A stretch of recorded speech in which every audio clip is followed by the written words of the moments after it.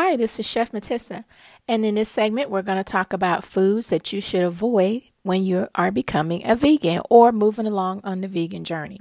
So let's talk about what it means to be vegan. It means that you're attempting to exclude anything in your life that involves you ingesting any foods that were produced or come from any animal at all, including even bees because they produce honey, right?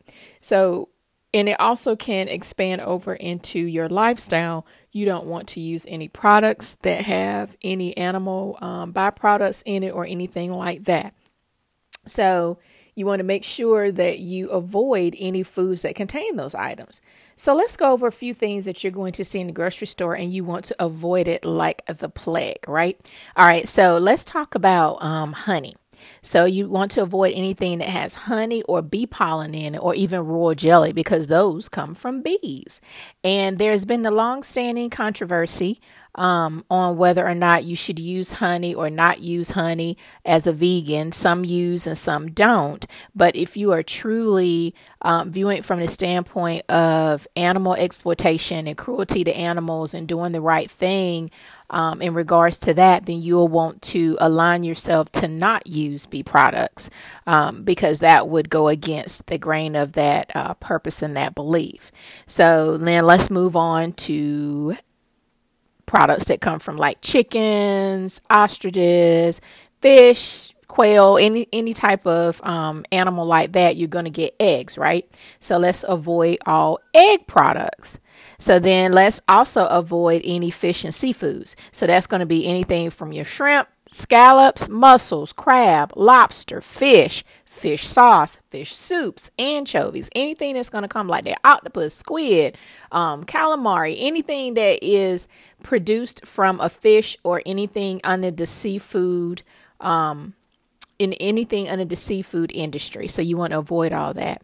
And let's talk about dairy. So when you see your products in the grocery store that are like your vegan butter and like your vegan cheese and things like that, make sure you read your labels. You don't want anything that has any type of dairy in it. You don't want anything that has yogurt, cheese, butter, milk, any ice cream, anything like that. You're done with that if you're going to follow the vegan lifestyle. But in doing so, it doesn't mean that, oh my God, I can never have cheese again. And oh my God, I can never have butter in anything. There's always alternatives and ways around that. But make sure that you read your labels. It is crucial and essential while you're on this journey.